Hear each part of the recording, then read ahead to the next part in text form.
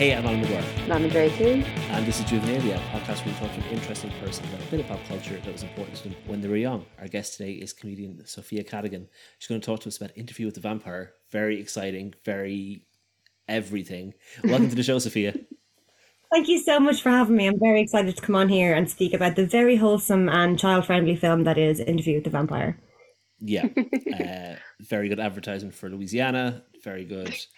Just sports cars. It's a positive film for Guns N' Roses, for Brad Pitt's hair. Please tell us why almost kissing each other, but not quite doing it. Yes. Sophia, please tell us why you have picked Interview with the Vampire.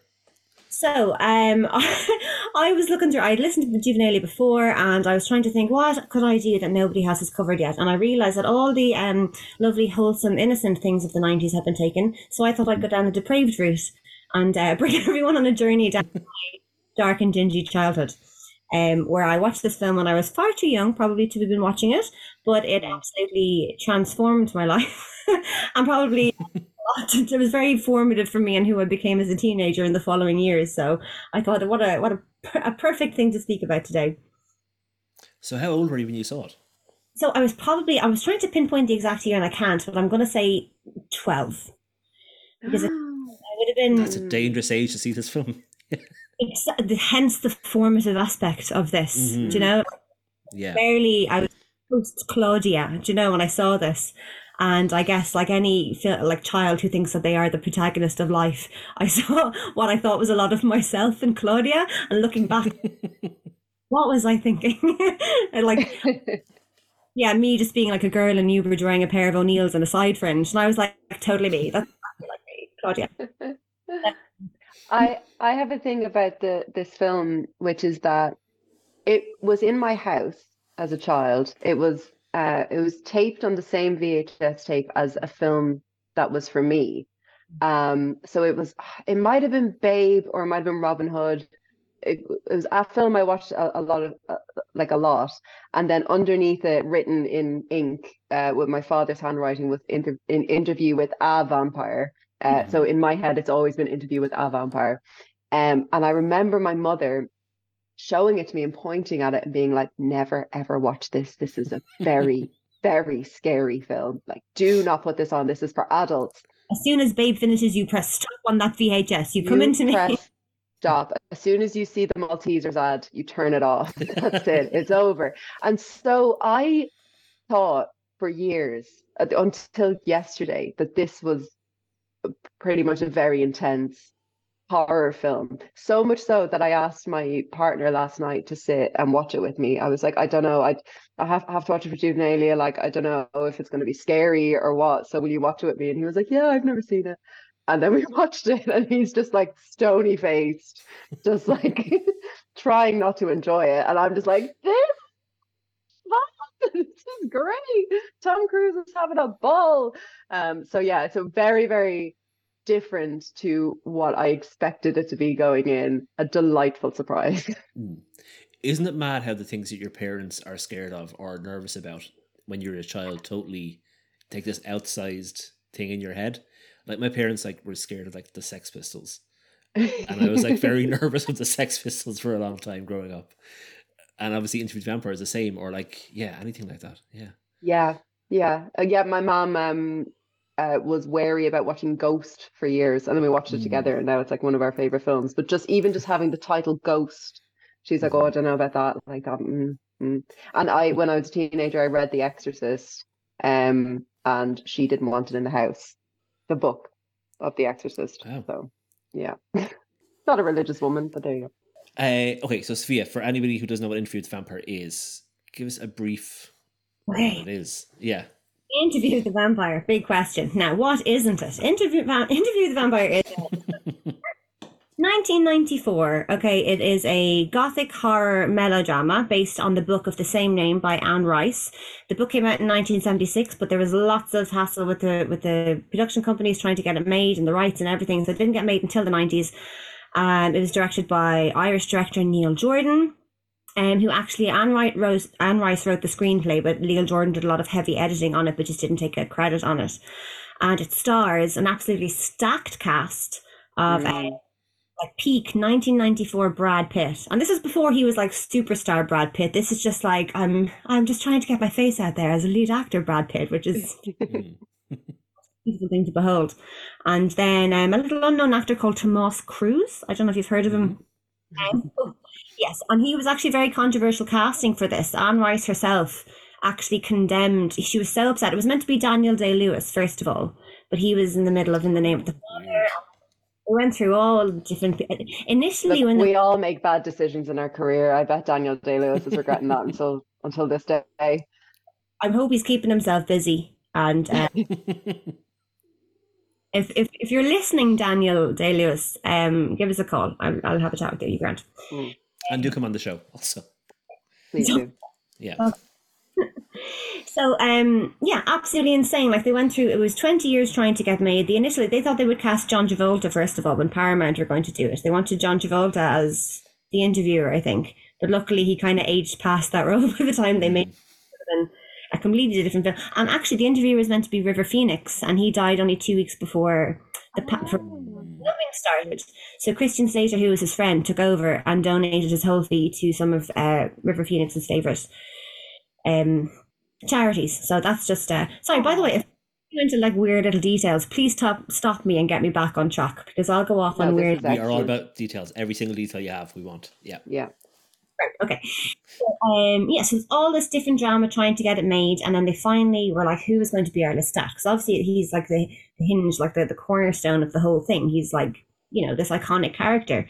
And so when they finally settled on Tom Cruise, because they needed somebody with star power, because, you know, Brad Pitt wasn't the Brad Pitt we know today yet. And Anne Rice was furious with them for picking Tom Cruise. She was like, this is not my vampire Lestat. No, not on my watch. And she took out like a 2-page ad in the newspaper being like, I condemn this casting.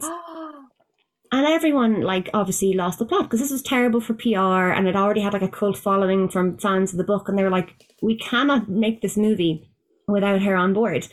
Anne Rice, what a messy bitch. I kind of love it. I love the way she stuck to her guns. She was just like, no. She'd been paid a fortune, and she was like, no, it's my, this is what I feel. So fair. Not my vampire. Spicy queen. She talked about casting Cher as Louis at one stage. So she has some wild ideas about what she thinks. Release the Rice edit immediately. Yeah. Anyway, sorry, I digress. So we've got Brad Pitt, Tom Cruise. We've got Christian Slater, who took over from River Phoenix.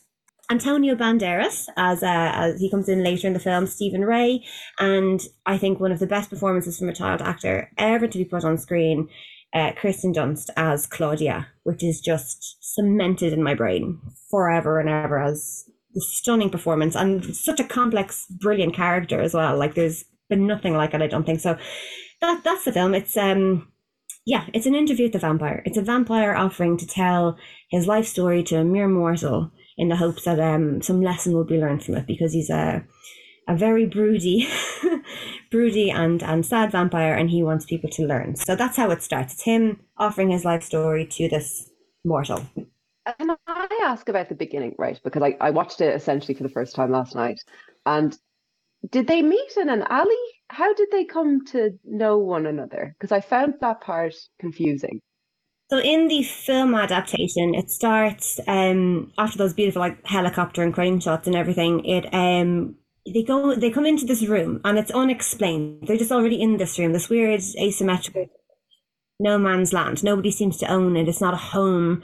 And the idea is that I think they mentioned something like Louis says, "You followed me here because you're intrigued by me." So it's meant to be this idea that this reporter was sort of so lured in by how mesmeric Louis was, and he just happened to be a biographer. So the idea is that he kind of knew he was a journalist or a biographer, and he sort of maybe did some like vampiric, come hither, because it's not easy to be followed. Like, I mean, you'd know if somebody's following you. So I think the suggestion is that he was like, oh, this is my opportunity to tell my story. This guy's a storyteller. Let's lure him. Yeah.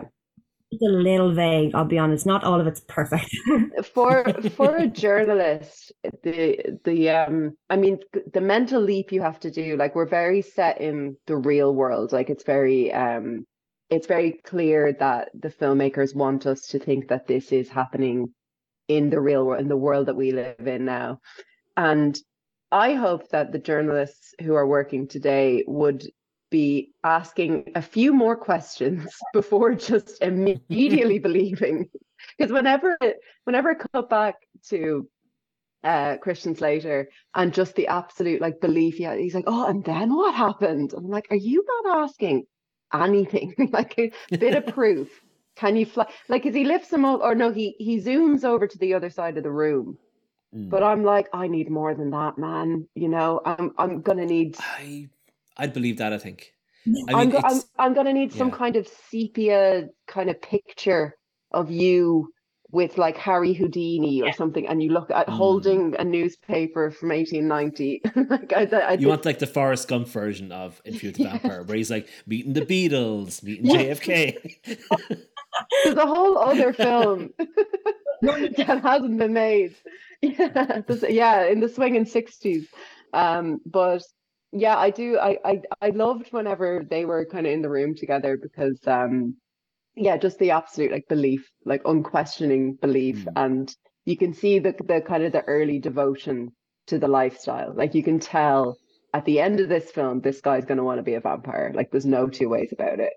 But like Christian Slater would be a very good vampire, is the thing. Fabulous. He's vampire. right to think it. He has the look. He does. He does. It feels like, you know, those journalists who like talk to ChatGPT and are convinced it's sentient. It's that level of credulity. Yes, exactly.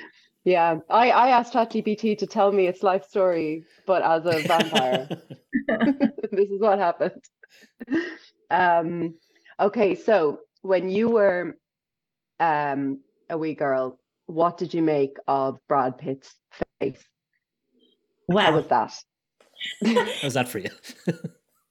Well, let's see. So when I discovered this film, it was because I was a theatre kid, and there was kind of talk around of people wanting to do like an amateur version of it in my local town, and they'd asked me if I wanted to play Claudia, and I had no idea. I know, right? But this is before I'd seen it, and I was like, I was already into vampires. I loved Buffy. Again, I was too young to be watching that as well, but I was like, yeah, for sure. So I went home and I begged my mother. I was like, can you get this DVD for me or whatever? And she did, because it was like, it's for my work, Mom. It's for theatre. Do you know what I mean? So we put it on. So she knew I was watching it. And it was like, do you know, like the dolly zoom and Jaws, where everything, it was like that with everything on scene with Brad Pitt, who I'd never considered, because I was like, I've heard him from like, I knew him from like the Shania Twain song, if that was out at the time. And that was it. I had no interest. And I was like, who is this person on earth? Like, I mean, something shifted fundamentally in my brain. And you know that feeling where you can't express it? The same thing with Legolas from Lord of the Rings, where I was like, Mom, I really, really want this boy to be my friend. Like, I don't know what it is. I desperately need to be friends with him. I need like friends. And Mom was like, no, I know what you mean. Yeah, it's fine. Do you know what I mean? So keeping you away from long-haired boys for a while. Yeah. Yeah. A lifelong failure of keeping away from long-haired boys, I'm telling you.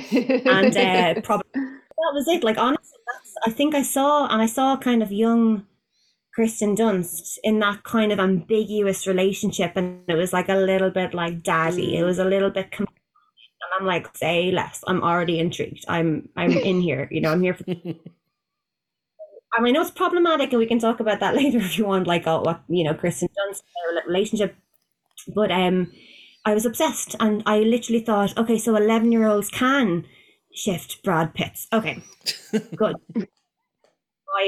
I love that as the takeaway from the film. It's like, oh yeah, it's possible for me. Excellent. It's possibly a worse takeaway that Christian Slater's character has at the end of the film. He's like, you've learned nothing from this film. Yeah. That sounds deadly, dude.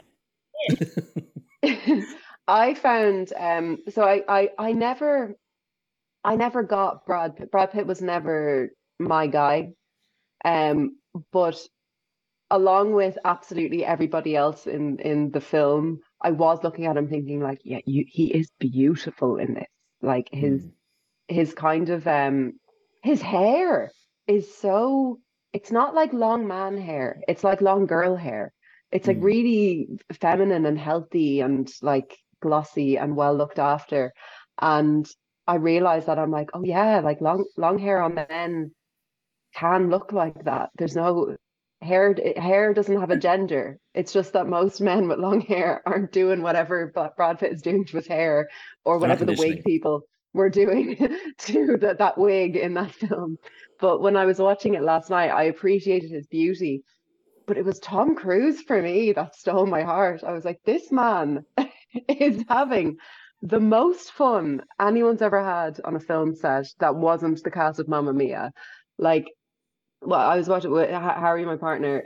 I was like, what do you make of Tom Cruise's performance? Are you enjoying it? And he was like, he has two settings. He's either snarling or screaming.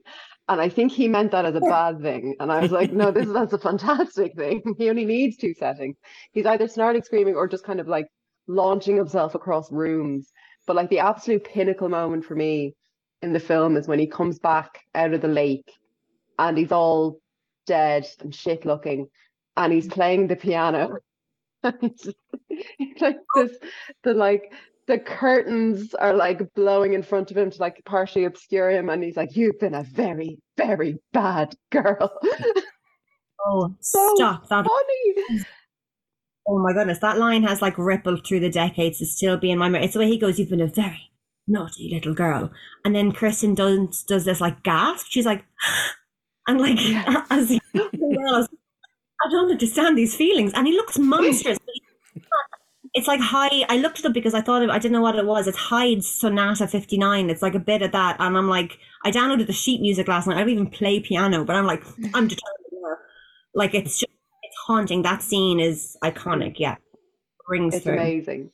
It's so, so good. And that was the bit that I really laughed at, but it wasn't, it was just in this kind of like high camp.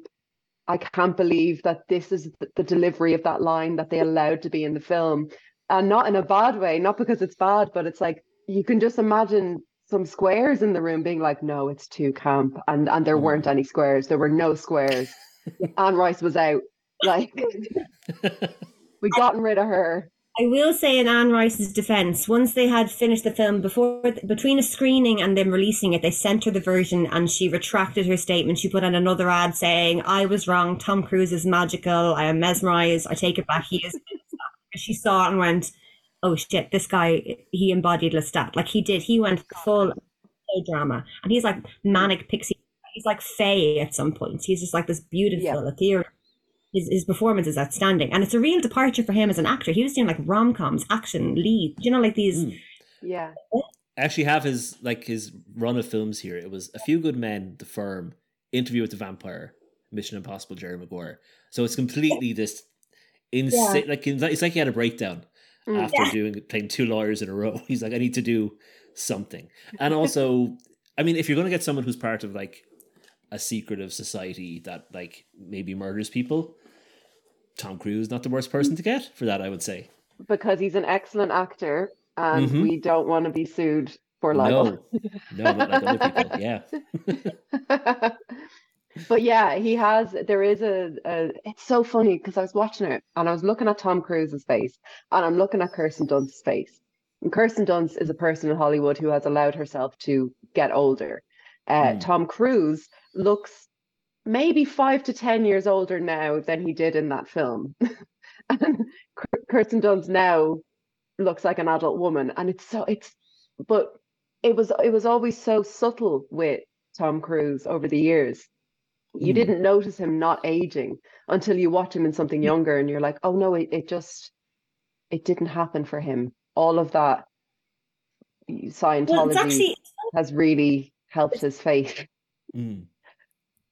Yeah, probably, for sure. But also I think part of Neil Jordan's like thinking in casting him was that he was such a star at that time, and he said he already lives a life sort of like Lestat. He's already there. He has to be careful about around. He has to protect his image a lot.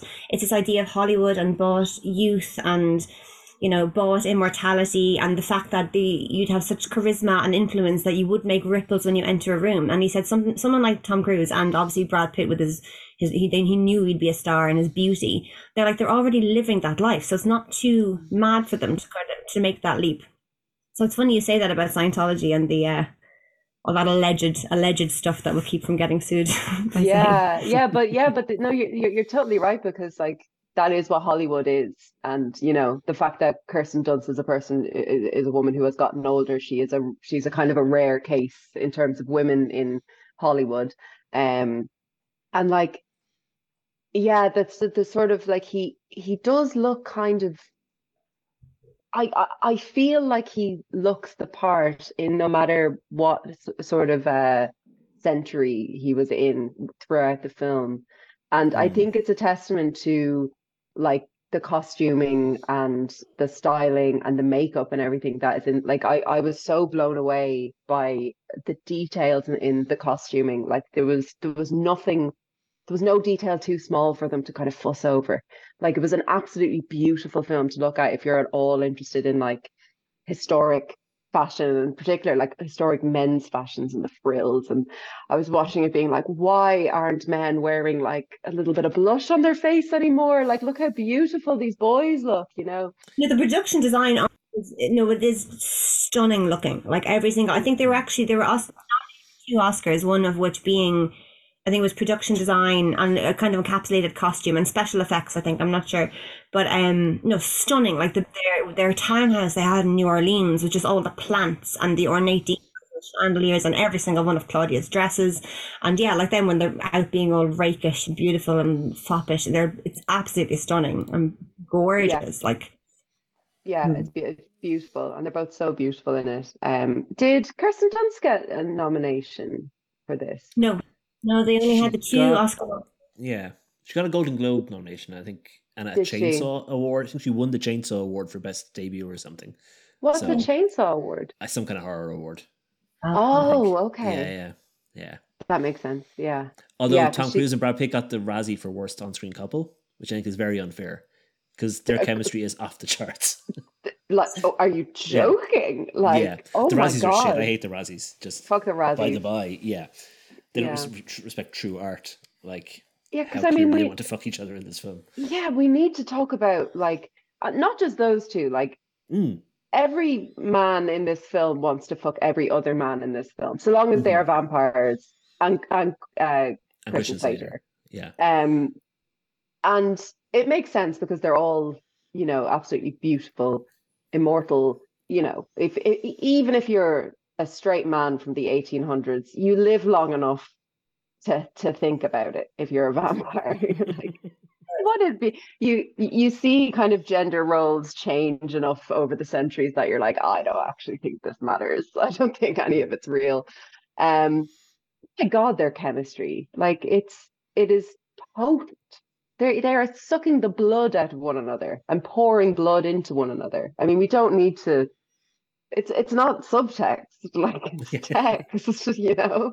It's text, yeah. It's completely explicit in some of it. Do you know what I mean? And I think in the it's even more explained about how vampires view sexuality and, you know, platonic love and romantic love. But in the film alone, they're not so explicit with, I think, Lestat and Louis. But when it comes to Armand later on, Antonio Banderas character, it becomes so explicit. They're talking about companionship. They're holding each other's faces. They're like millimeters away from each other. It's just on the screen, and the jealousy between Claudia for Armand and Armand for Claudia, and asking whose companion is whom, and even the fact that at the start of the film they were a family with two dads and a daughter, like a happy little family. Where they are happy and like raising their little daughter is one of I think it's because there's very little humor in the film, and the only humor comes from Lestat, I think. But Lestat and Claudia in that montage is so enjoyable to watch as like a dad raising a kid, like his exasperation. Oh goodness, she's killed again in the house. I told her not to kill in that. To say, sorry, Dad. You know, it's just so delightful to watch as like just two queer daddies raising their daughter. But yeah, it's absolutely completely. It's not even queer subtext. It's just it's, you know, text, as you said. Yeah, because like Lestat, when Louis comes back towards the end, he's like, are you back? Are you coming back to me? Like, it's clear that he spent all of these years, I'm not sure how many years, but it's like what, like a century or more than that? Yeah, maybe a century or something. Like pining for him and missing him and thinking over this relationship that has broken down, and it's love that he feels for him, and I think they feel love for one another, and like the love that Louis feels for him is much more complicated by the fact that he is a kind of he's a companion, but he's also a father in a way, because he was the one that made him a vampire, and he's also the father to his daughter, but his daughter who's, you know, growing up and is having complicated feelings about him. Like there's the lines that are blurred in this film about relationships, and even like, you know, touching almost on kind of incestuous kind of taboo subjects, are really I don't know, like they're quite they're they're more than what I expected from a kind of a blockbuster in the 1990s. I don't know if this was a blockbuster, was it? Was it a big. hit? Yeah, Yeah. it was. And it was like an Extravision staple for a long time as well. You can definitely see Extravision with lots and lots of copies of it in our local Extravision. Yeah, and there's like there's a lot of kind of blurring lines and kind of complicating questions about, you know, what our relationships are to one another, and how much of that is set by our sort of like our mortality. And it's just so interesting. It was just like it was asking. Now, it didn't answer any of the questions, I don't think, that it asked necessarily, but that's not its job to do that. You know, it's sort of, it's just there to kind of complicate things a bit. And how queer it is, I think, is like, it's so much more ahead of its time than I expected this film to be, considering it was out in the mid 90s, 1994, you can say. Yeah, you know, like, and for that not to have been something that has, you know, endured about it necessarily. Like, I think people think of Interview with a Vampire as a vampire film more than they think of it as a queer film. I might be completely wrong about that. As a queer period film as well? Yeah, mostly? yeah. There might be gays listening to this now being like, what are you talking about, Andrea? Yeah, and we can only apologize. Yeah. And we can only apologize. But I mean, the questions it was asking about that stuff, the stuff it was complicating, I thought was really, really, really fascinating, particularly with Kirsten Dunst's character playing a 30-year-old woman who desires being desired and who desires becoming a woman. And it's really heartbreaking when she's looking through that window at that fully grown woman who has hips and breasts and is, you know, is a grown-up sexual being, and she is a woman who, you know, has 30 years of experience in her mind, but she will never have a relationship like that woman in the window, and she will never have, you know, the feeling of what it is to be a woman and to be desired. And I just thought that was so, like, it was a really brave thing to do, and you would want to have the right actor doing it. And like, thank God it was Dunst doing it. But like, I just thought that whole aspect of it was maybe, to me, the most fascinating part of the film, was that kind of her, like, her strand, her motivations. Yeah, absolutely. And I think like Claudia's character has been the most like long-lasting fascination for most fans, and even the cult fans who have liked it, that maybe it did have kind of like a cult LGBTQI like following that I don't know about, and I'm not sure, like probably. But I think it was explained a bit more. I think in the books there's like a thing where they're not really explicitly interested in sex. I think there's a passage where I think Claudia asks Louis to explain sexual intercourse to her, and he does, but he's a bit like, he was a bit meh about the whole thing. This is what you did. I did it when I was human, kind of thing. So it's not as if they don't explicitly do it now. It's just not their priority now. So I think that's why between the relations can get blurred, because they're very romantic, they're very platonic, but they're not necessarily sexual. Even though they have this romance, it's mostly like they're, you know, they're kind of asexual, but also sort of romantically bi or something like that. There's like a few different sorts of floating around with them.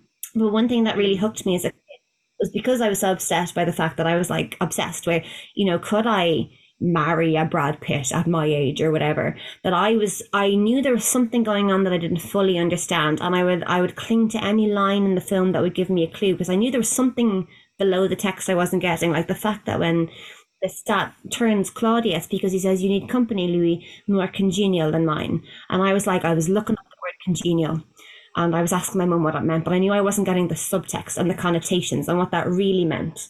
And when Armand goes, "She's your lover," and he goes, "No, my beloved," and there's all these things. She says, my father, my love. And then they have a kiss, which is very controversial because apparently Kristen Dunst was very uncomfortable having to do this with an adult Brad Pitt, which obviously is obviously not a good thing. But there is this moment, and I remember I nearly had like a laser beam burnt into the DVD at that moment because I would be pausing to see. I'm like, are they kissing? What are they doing? Like, what is this relationship? So it's companion. It's all these things loaded into one, and about like Claudia's, her frozen adolescence. She's like arrested in this child's body, and in the book she's actually 5 years old, but there was no feasible way to ask a 5-year-old to play the complexity of a character like Claudia, obviously. So she's a child in a human body, then a vampire in a child's body, and then a woman vampire in a child's body. And the fact that we see that arc from an 11-year-old actor and her grappling with what this means, and then her eventual, when she eventually loses the plot with her two fathers, because one took her life, one gave her this new cursed one, and it's harrowing when she's screaming, "You did it. Which one of you did this to me?" And it's like peak cinema. I can't get over that scene and how I don't know any child actor who's topped it. It's absolutely it's a stunning piece of cinema. And like you said, her witnessing that private moment of the woman bathing, it's just such a beautiful. They said, do you want her? Equating their POV is always in terms of like desire for a feed or for lust, and she says, "I want to be here," and it's just so heartbreaking. It is. Yeah, I really felt like that performance in that moment, it all happened in her eyes. Like she's such a good like eye actor, like a really like micro face actor. And she really embodies that. You see a change in her from the beginning to when she's older. And it's not something, she doesn't change her voice, she doesn't necessarily change how she holds herself, like because she's playing as you said, an adult vampire in a human child's body, but that adult vampire is being treated by everyone around her like a doll. So she also has that sort of element to how she composes herself and how she thinks, and or how she acts and how she speaks. And when she's with Louis at the ball, and they just look like this when they're in Paris, and they just look like this father-daughter kind of duo, and she's looking up at him with the adoration of a child to her father. But behind that there is this other thing, this companionship, this romance that is not sexual. Because I was really interested in the kind of the sexuality of how the vampires feed. And this is something that obviously goes back to Dracula. Like this is something that is part of the vampire genre. And it is very sexy. Like the scenes where, because they're mostly for a lot of the scenes, their victims are sex workers, and it's a very kind of sexualized kind of scenario that they're in. It's a lot of breasts and neck and like kind of exposed skin, and there's one where you can see like her vein in her neck, and it just looks so like sexy and scary, and the kind of and how alive they all look and feel, I think was caught really well with how they were shot. But I was curious about, like, do they want to sleep with these people? Is when Lestat is it Lestat, is that his name? Tom Cruise, yeah. When Lestat is like flirting with these women and men, but before he makes them his victim, when he's being really like sexy and seducing them, is he enjoying this? Is this something that is that is getting him off, or is it him playing with his food, or is it just the way that he approaches kind of ensnaring people, And I found that part like unclear in a good way, because I just did not know what the sexuality of these vampires were. And I think that is a good decision on the part of the filmmakers, because it makes it kind of timeless. Yeah. It makes it so that in 2024 now, this kind of ambiguity around sex still feels kind of fresh, still feels kind of like new. Do you know, if that makes sense? But yeah, Alan, had you seen this before, or had you seen it for the first time? No, it's my first time as well. Yeah. Okay. Yeah, when I finished, I turned to my wife and said that was some high quality trash. Yeah. Like I loved it, but I said to Sandra, I don't know how to talk about what else sounding like I'm insulting it, but I did genuinely love it. I think everything, it looks incredible. I think the whole vampire theater show, which we haven't talked about yet, was horrifying. It's one that like it's going to stick with me for a while when they bring in a real woman into the show and everybody thinks it's part of the show and then kill her in front of everybody. Yeah. And she is genuinely distressed and then thinks she might get salvation from her mom and then doesn't. I think she could have done more to... I just think if you just say, I'm not part of the act, this isn't... Please help me.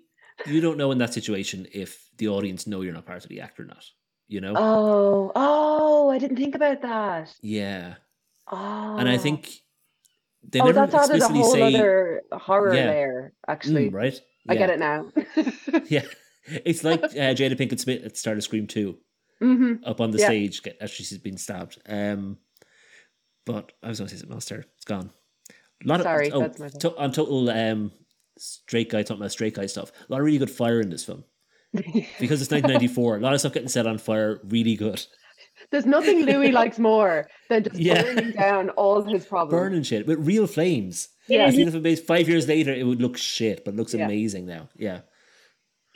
Yeah, no, that is Louis' go-to coping mechanism. Is just like toxic boys and as soon as he needs to leave town, he's like fire. But like you're right, that practice him is like the plantation he owns, but he also didn't talk about how terrible it is.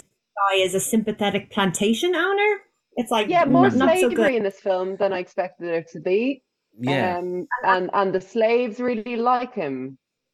Yeah, it was the worst part of it was that scene with young Tandy Newton, Yvette, coming in being like, Master, we're so worried about you and your friend. And I really sympathy for this guy who is not only a monstrous vampire, but a slave owner. And we're meant to be like, it's really not fair with this guy.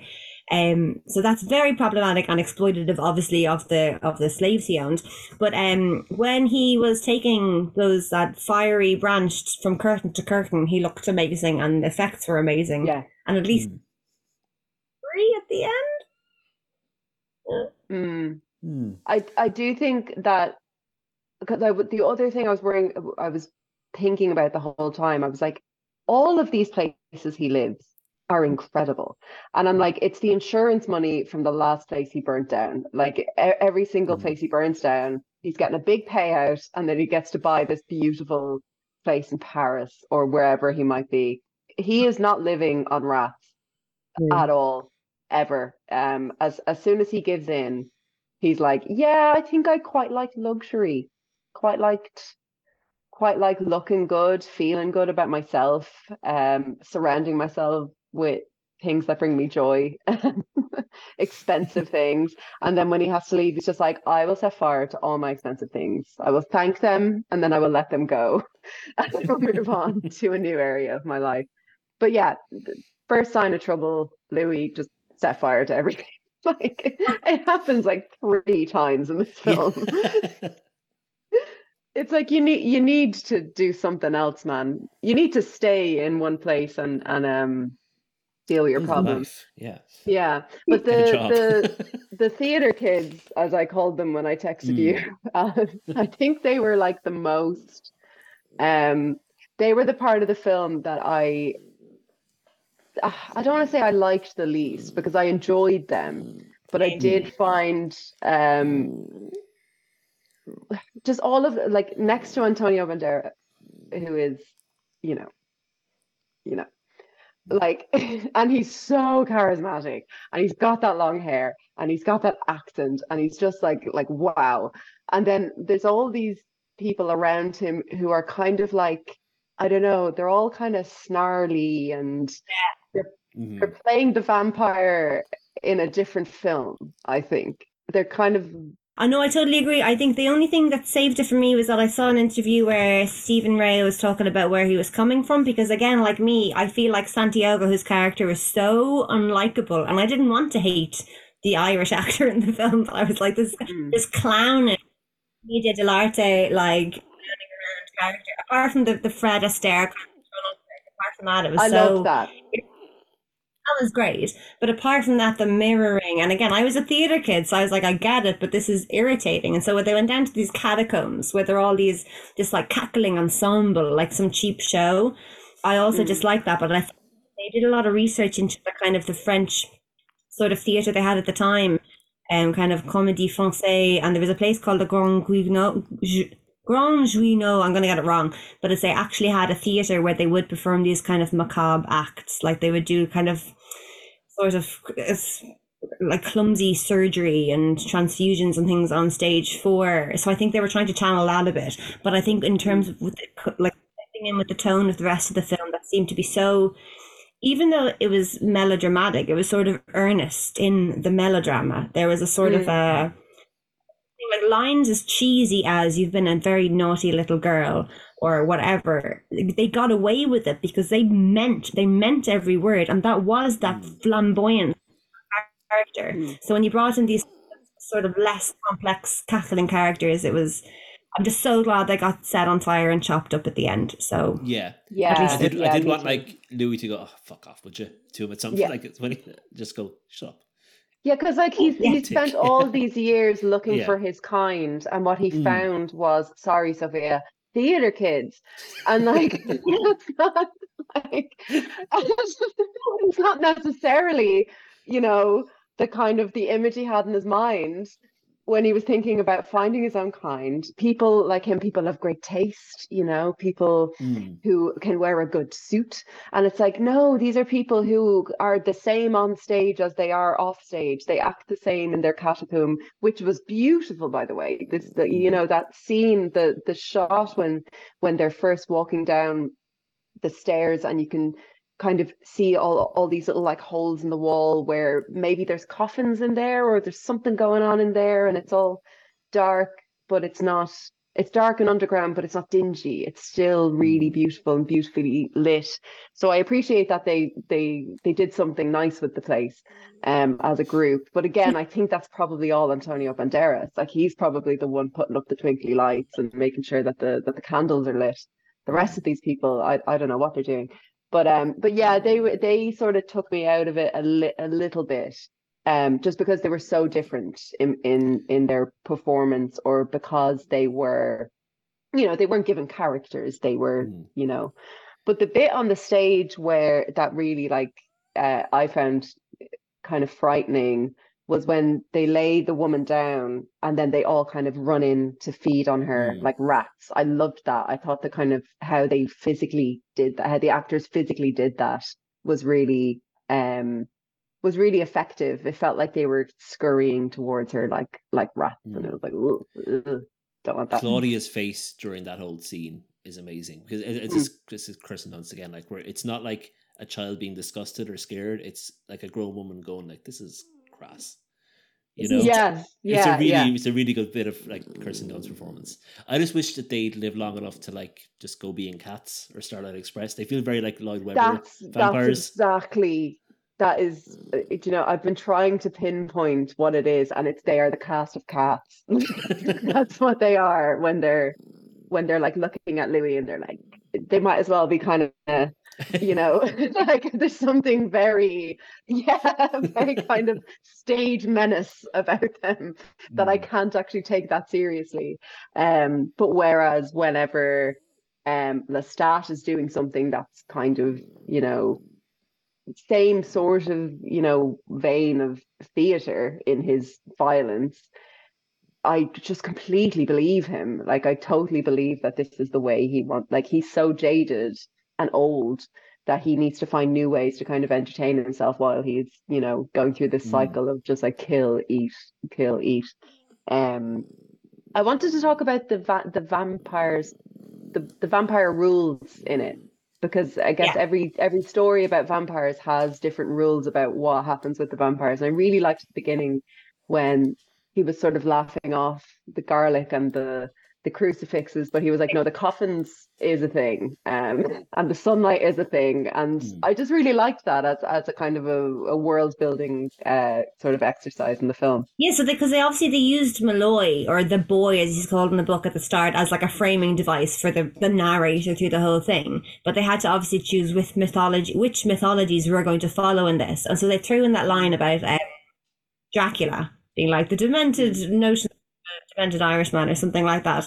But what I don't understand about, so they used, the main thing was to establish if you drink dead blood, that's a very bad thing. It was that so they could like force Stat's demise later, and then the sunlight for Claudia's demise.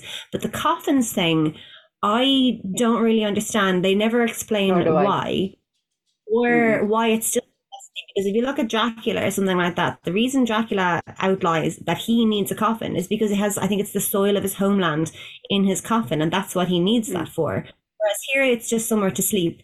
And actually, like at the start of, they don't use it in the film, but they share coffins. I mean, Claudia shares the coffin with Louis. That's they one of sleep my in favorite cemetery. bits in the whole film is when she's sleeping in his coffin, and then they get her own coffin, and it's this white child's coffin that is usually, when you see one of those, it's like it's the saddest image in the world is a child's coffin, but they play it so it's so playful in the film. It's like, no, this is her bed, Cute, and it's her little feet getting out of her coffin and tiptoeing around the beams of sunlight to climb into Daddy's coffin. I mean, it's sweet and so macabre. It's beautiful. That's why that montage of Happy Families is one of my favorite parts of it. It's like, it's just, I think that they really shine. I know the melodrama was great, but I just loved that part of it. But it does make no sense why they still need the coffins. I agree. I didn't quite understand it. It felt like they wanted to do that scene with the, and quite rightly, because it's beautiful. It is one of my favorite scenes in the film. I think it's so sweet and so cute, and something so girly about it. And it's also two dads buying their daughter her first, her bed, and they picked out a pretty one for her. And I just think all of that is so sweet, but it doesn't make sense. But they just whole time between her girlishness and her childishness and the darkness of the situation is what makes her character so amazing. When she finally loses the plot and turns on Lestat, when she's had enough, and she's probably in her 30s or 40s at this stage, when she goes, right, that's it, we need to get out of this toxic situation, Louis, we're getting rid of him. But even after she deceives him, she poisons him, she the violence of her slitting his throat, and then she stands there, his blood pools towards her little satin. She's like, Louis, and then he has to lift her up because she doesn't want her little satin shoes to get bloody. Now, I didn't know if this is a juxtaposition between the childishness and her violence, because that is so interesting, or whether that she didn't want to be tainted by his blood any more than she already had been coursing through her own veins. But it was just, I see the girlhood of it, and the wanting to protect her shoes, and even her dolls, and the dead body being buried under her dolls, just like another doll. It was just, there's so much that's fascinating, and that's so interesting, I think, to women or to everyone. Yeah, I think that scene with the blood kind of encroaching towards her feet is, again, a really beautiful shot. You've got these very dainty, pretty, tiny little shoes and these gorgeous little white socks, and it's all very doll-like, and then this blood that's coming towards her, and it's something that she has done. It's her violence, but she, like, I read it as kind of like, no, this has now got nothing more to do with me, in the same sort of callous way as she would treat a person that she has killed and drank their blood. It's like, I'm done with this now. Like, I don't, I'm finished. I no longer have a need for this. We just need to get rid of him. But I suppose another vampire rule that I think still a bit unclear about is the immortality thing, because they are not immortal. Like, vampires die in this film, or kind of die, like, Lestat dies, Claudia dies. She dies. Claudian man Lestat doesn't. died. They die, and that's sunlight. Lestat doesn't die, but he's. I don't really know what happens with him. Like he's not alive when they put him in the lake. You know. It's very unclear. I know. I guess he gets poisoned, and then he survives off the blood of the alligator, and then he's burnt. But he comes back after a couple of days after the poisoning, and he's already like black, and he's discolored, and his blonde hair is now dark, and all this, which I don't know the theory on that, but okay. But then after he's burnt, and he's doing that beautiful like crawling along the ceiling, it's so disturbing and gorgeous. But it's decades later when Louis returns and finds him in a crypt. So he's still not dead. He seems quite unkillable because, I mean, a character like Lestat, you don't want him to die. So that's his section, I guess. But he's so weak and decades have passed. And I know part of it is like, well, he didn't have Louis and he's also fighting against the modernity outside. He can't keep up with life. And that's because maybe he was weak. And he's living off rats. Yeah, it's the quality of the blood. Yeah. Yeah. So he looks like shit because he's feeding on the rats as well. But it's like, the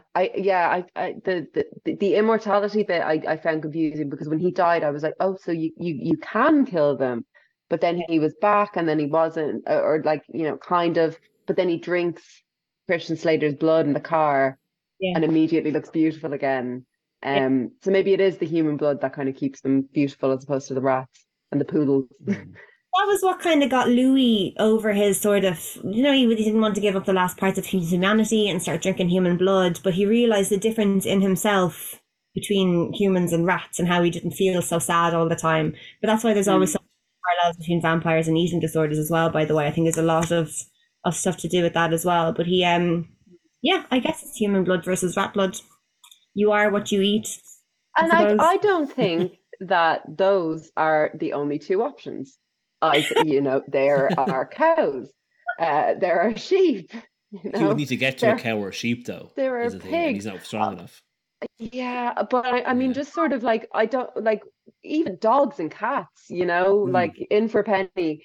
Is it rats or humans? Like these are the two that we have. The SFX apartment could only make animatronic rats. It was a bit too much of an act. Like animatronic. Well, they do. He does have poodles at one stage. He goes for some poodles. Those poodles. Oh, those poor poodles. As soon as I saw those poodles, I was like, they're getting eaten. Oh, yeah. Poor Granny were the poodles. But also, they didn't. I'll only drink the blood of like murderers and rapists. Like usually they go down that route, which is He was like, rats are nothing, Lestat. That's because I liked the I will only drink the blood of like murderers or kind of bad people, and he said that their blood is sweeter, tastes better if they're evil, and I was like, well, great, like fantastic, This solves everyone's problems. Like it solves society's problems, it solves your problems. Fantastic. But no, it's rats or humans or nothing. So the blood, like all of the blood stuff I found really interesting. Just whenever any character had just eaten and like looked up and like smiled or showed their teeth in any way and showed the blood, I was just like, yeah, this is cinema. This is it. They just all look so great, and like whatever they used for the blood, like it did look really viscous and really, because like bad blood in a film can really ruin a nice horror film. It can look really bad, but it looked delicious. Like anytime they were pouring it into a wine glass, I'm like, that looks nice. I bet that tastes like strawberries. Beautiful. Yeah, gorgeous. It looked like undiluted Ribena or something. I'm just like, I bet that's like the most tasty thing in the entire world. And as a child, undiluted Ribena was the forbidden fruit of my household. You are not allowed to drink it, but oh my god, I wanted to. The coolest thing that I ever got from having a moderate amount of followers on Twitter was a backstage tour of the Abbey when Let the Right One In was on. Oh wow. And we got to like use some fake blood and taste it. and it was very sweet and very realistic. I scared myself later on the night and forgot that I still had some in my hand. I was like, oh shit, oh yeah, okay. But yeah, corn syrup, very sweet, very Corn nice. syrup. Yeah, corn syrup and red Yeah. dye. Yeah, Yeah, it looks delicious. Looks really nice. It Because is. I think it's important to make the blood look tasty in this film. Like we can't, as an audience, be disgusted by it the whole time. I don't think it would work. It We has to look wouldn't at have least as sympathy. healthy and tasty as the next. Yeah. Yeah, Yeah. we have to believe that wanting this and desiring this is realistic, because we are sympathizing with the vampires. And I think because I think it was one of the first films that sort of centered the kind of the very desirable, attractive, broody vampire. I know they've had like very seductive and sexy vampires before the 90s, and there's been plenty of films, but this one really made the blueprint for what was to follow, which is, you know, Angel and Buffy and, you know, Twilight. Any of them, they're the ones that centered experience as not something, because before, yes, we've had you know sexy women vampires, we've had all these things, but it was always, but don't desire them because you'll fall into the bad way. This was vampires as a, oh no, you could fall for them a bit, and there's kindness to them, and there's the humanity to them, and they're grappling, they're split within them. Well, Louis, not Lestat, let's be honest. Like, I mean, he has this eternal conflict all the time, and they have humanity. So as well as wanting to desire their lifestyle and thinking the blood looks attractive and their lifestyle is attractive, you need to be attracted to them. But like Malloy at the end of the film, that's completely not the point of Louis. The reason he's doing this whole story, because at the very end of this terrible tale of woe and conflict and hell, and then Malloy's like, that sounds fantastic, sign me up straight. Count me in, man. Absolutely. What, you can live forever? What? And you're getting all these chicks? And it's like, no, it's not. Do you know what part really, really, really moved me was when Louis went to the cinema and he saw like a sunrise for the first time in however many years. But he went and he saw Nosferatu, and I was like, did he like it? Like, what did he think of it? Like, I really want to know if he enjoyed Nosferatu when he went to see it, because, like, I don't know. How does he feel? Because he's a bit of a sympathetic vampire as well. He's a very early sympathetic vampire, but very, scary. But like, he's, did you like it? Yeah. Yeah. What were you going to say, Alan? I was like, is that like Darby O'Gill to Irish people though? Is Nosferatu kind of like, if I went to see a film called Alan Maguire and there was a weird, creepy little hunchback guy crawling around, I'd be like, I feel offended by his portrayal of Alan. Yeah, maybe. Yeah, I don't know. I just think it was so sweet that he went to see it. Like, did he see a poster for it? Like, did someone recommend? Like, maybe Louis would like that film. He seems to be into like dark shit. Like, did he read it in the paper and he was like, yeah, I'll go see this? Like, I need to know. Someone write the fan fiction of just him going to the cinema. 2,000 words. There's nothing more than that. It's funny that he seemed to, for a couple of decades, just knock around going to see movies, which is exactly what you would do after a while. You'd be like, decades, you'd be that, and then you'd be like, okay, what's on? We'll go see Superman. What's on? That's so true, though. What's on tonight? And it's really cute when he's explaining. He's like, no, it's false light. It's not real. I don't know what that helicopter was doing there, by the way. What were they searching for? Military window for no particular window. It was like an abandoned. Yeah, and it's like they check and there's like, yeah, there's 2 guys in there, let's leave them to it. Okay. For a cemetery in 1980s San Francisco or whatever it was. Yeah, why not? But yeah, it was really cute that he was afraid of the light, and he's like, no, it's false light. And he's relatively informed about the cinema and cameras, and he's not like afraid of like I turned to Harry at one point and I was like, do you think Louis is going to be afraid of cars? Like, and he was like, yeah, he's going to be like, what are these, like, mechanical horses? Get these away from me. And then like 3 minutes later, it was the closing scene with Lestat in the car, and he's like driving down the highway with the top down on the car, listening to Guns N' Roses, and I'm like, okay, they're not afraid of cars. Decades of hiding out in a crypt and being scared of light and eating rats. You get straight into a convertible drives and switches the radio channel like a pro. Oh, yeah. And I'm Yeah. like you're probably a virtuoso on the piano, but how did you know how to switch from like from tape to radio and drive It's these automatic cars in America. Like you can anyone can drive them. Just put it into drive. But yeah, it's so funny. He just immediately knows how to drive. And yeah, the other thing I loved about this film was that, and I'm sure it's in the book, that like I reckon if you asked any person in the street if you were a vampire, like what would you do with your time? I think everybody would say learn every language in the world and master the piano. Like master the piano is one of your top two things. And every vampire in this film can play the piano, like to a very, very high standard. And I think that is the most realistic thing about this film, is that they can all play the piano. Very sweet. I'd get real good at guitar. Like just I'd be fantastic at guitar. I wouldn't learn languages. Do you think Louis was straight on Duolingo, like downloading? He's like, get yeah.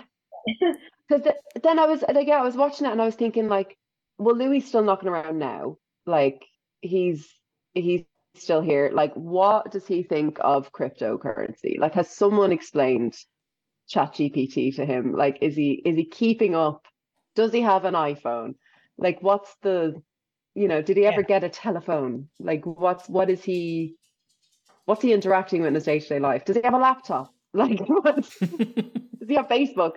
Like, I need know that there is actually an Interview with the Vampire TV show that released over the last few years, and I think it's in America, and it does deal Louis. Now it's a reimagining, so it's Louis, and I won't tell you in case you watch it now because you're so into Interview with the Vampire. I will watch it. Yep.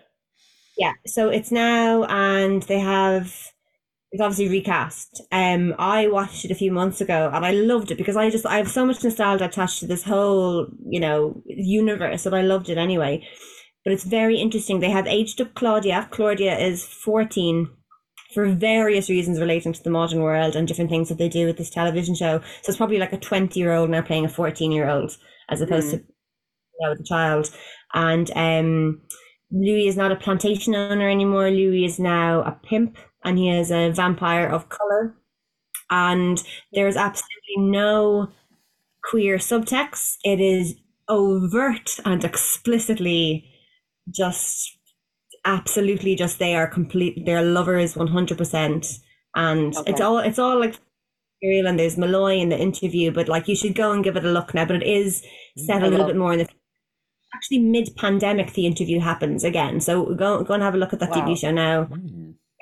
So it's they're like, what fascinating. Yeah, I just want to see Louis use a phone or like go to the ATM like for the first time and just like have to go back inside and be like, I know you explained to me how the ATM works, but would you mind coming out with me and just helping me? Like, here's my pin. Do you need this number? Like, what does this mean? Like, it's Oh, it was so good though. I was so glad that you brought it for Juvenalia, because I think it's the perfect topic for Juvenalia, because there is a lot, that is problematic with it that now we look at and we're like, okay, maybe we could have taken the plantation stuff out. But there's also a lot in it that, like, reading it in a 2024 context, you're like, wow, this was like ahead of its time. This was a deeply queer film. Like, it was high camp, and they're not making films like this now. They're not making films where everyone can just have a bit of fun, and it was an excellent choice. I'm so glad you brought it, and I'm so glad I watched it. I loved it. 5 stars. Well, thank you so much, because it is a kind of a controversial, even because in preparation for this, I obviously watched it again last night, and I was doing a bit of Googling about it, and like so many people, it's so love or hate about it. I think anyone who had like this like love of it or discovered it at a weird time in their lives, and they have this sort of like affection for like an outsider in society or whatever, they loved it. But so many people like slated it for so many commercial reasons or whatever, and the casting. But I just think I don't think, like you said, they don't making films like that anymore. It was such a chance of cinema to get somebody like Tom Cruise in a role like this was so unlikely. With a director like Neil Jordan, it was just such an unlikely film to happen with such a great budget. And like, I mean, the effects hold up really well, because it's I think it's Stan Winston. He's amazing, and I just know the production design is just gorgeous. It's a beautifully shot film, and it's not without its problems. I mean, why did Guns N' Roses have to sing "Sympathy for the Devil" at the end? I don't Probably know why that decision was made. I found an amazing Rolling Stone article from a few years ago about this, where Slash describes that song as the sound of a band breaking up. Wow. Because even as I was listening to it, I was like, Axl doesn't sound like Axl. Slash doesn't sound like Slash.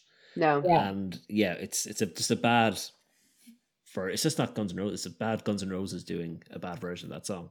Yeah.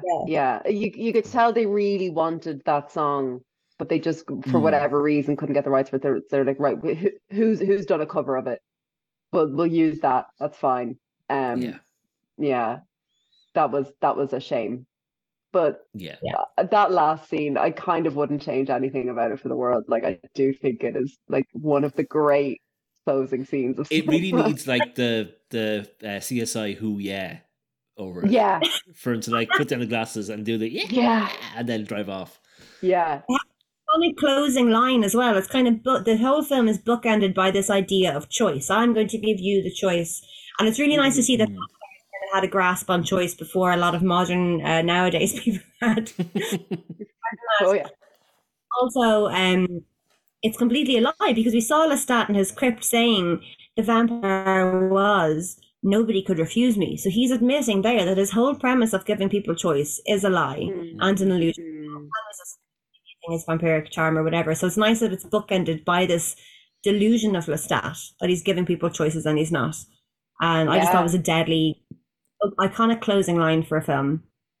Yeah, and that there is this sort of like this line of like consent running through the film, and then you have like Christian Slater's character consenting to something that he cannot consent to, and Louis knows he can't consent to that, but Lestat doesn't. You can't let them have it's like I'm not likening it to this, but like the age of consent, you cannot make the choice. Like when Madeline, the woman that Claudia chooses to be her companion / mother / whatever, and she said it's a child that cannot die, and that this is such a huge concept for this mortal woman to choose within a very short period of time become immortal for this child, and it's not a child, but does she know she's taking on an older companion? This woman is actually older than her. This woman is 60 or 70 years old at this stage, and it's such a complex big idea, and they just do it in one scene, and then they're like, anyway, now I'm just gonna let's go on. And it's like there's so much more to be chatted about there, and what understanding of the concepts are, and I don't know, there's so much to it if you were to delve in.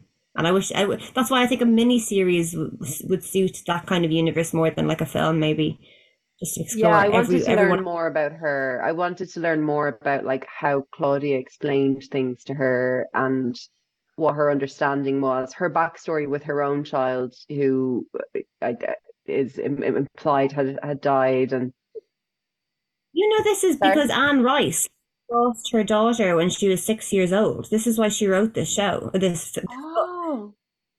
Oh, really? Sorry to bring it down now towards the end, but her 6-year-old daughter died of leukemia, and she had written this short story. But in her grief, she just like delved into this and wrote it in a really short period of time. She wrote for like I don't know how many hours a day and got Interview with the Vampire written, and she just poured all her grief into this, which is why Claudia exists the way. And the idea of what happens if you thrust immortality on a child so young, and the problems with that. So I think that just adds an element of like complete humanity to it when that's what she poured into writing the story. And then Madeline and her eventually dying together. I just think it's really poignant.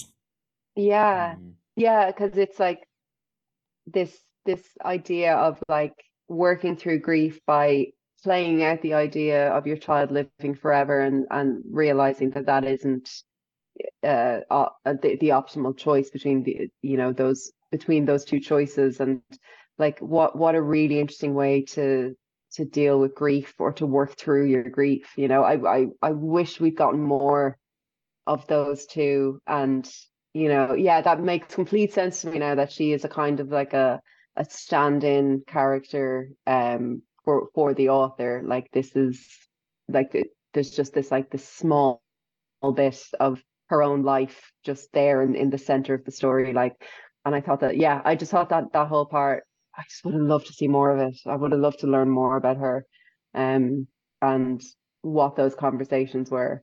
And they were so, the men were, they were also flippant. They were like, no, you can't do it, you can't do it. But she, way more so than Christian Slater's character, it felt like there was a real reason why she might want to actually do this, and why she might be as good a candidate as you could get for consenting to this life.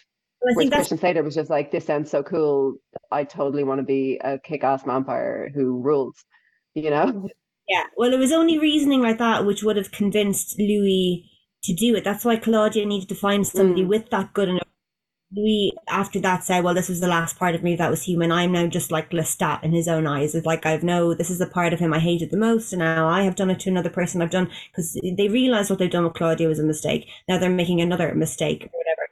So condemning somebody else to a life, he wouldn't have taken it lightly, and Claudia knew that. So she couldn't just find some Christian Slater out there who wanted to be deadly. Yeah.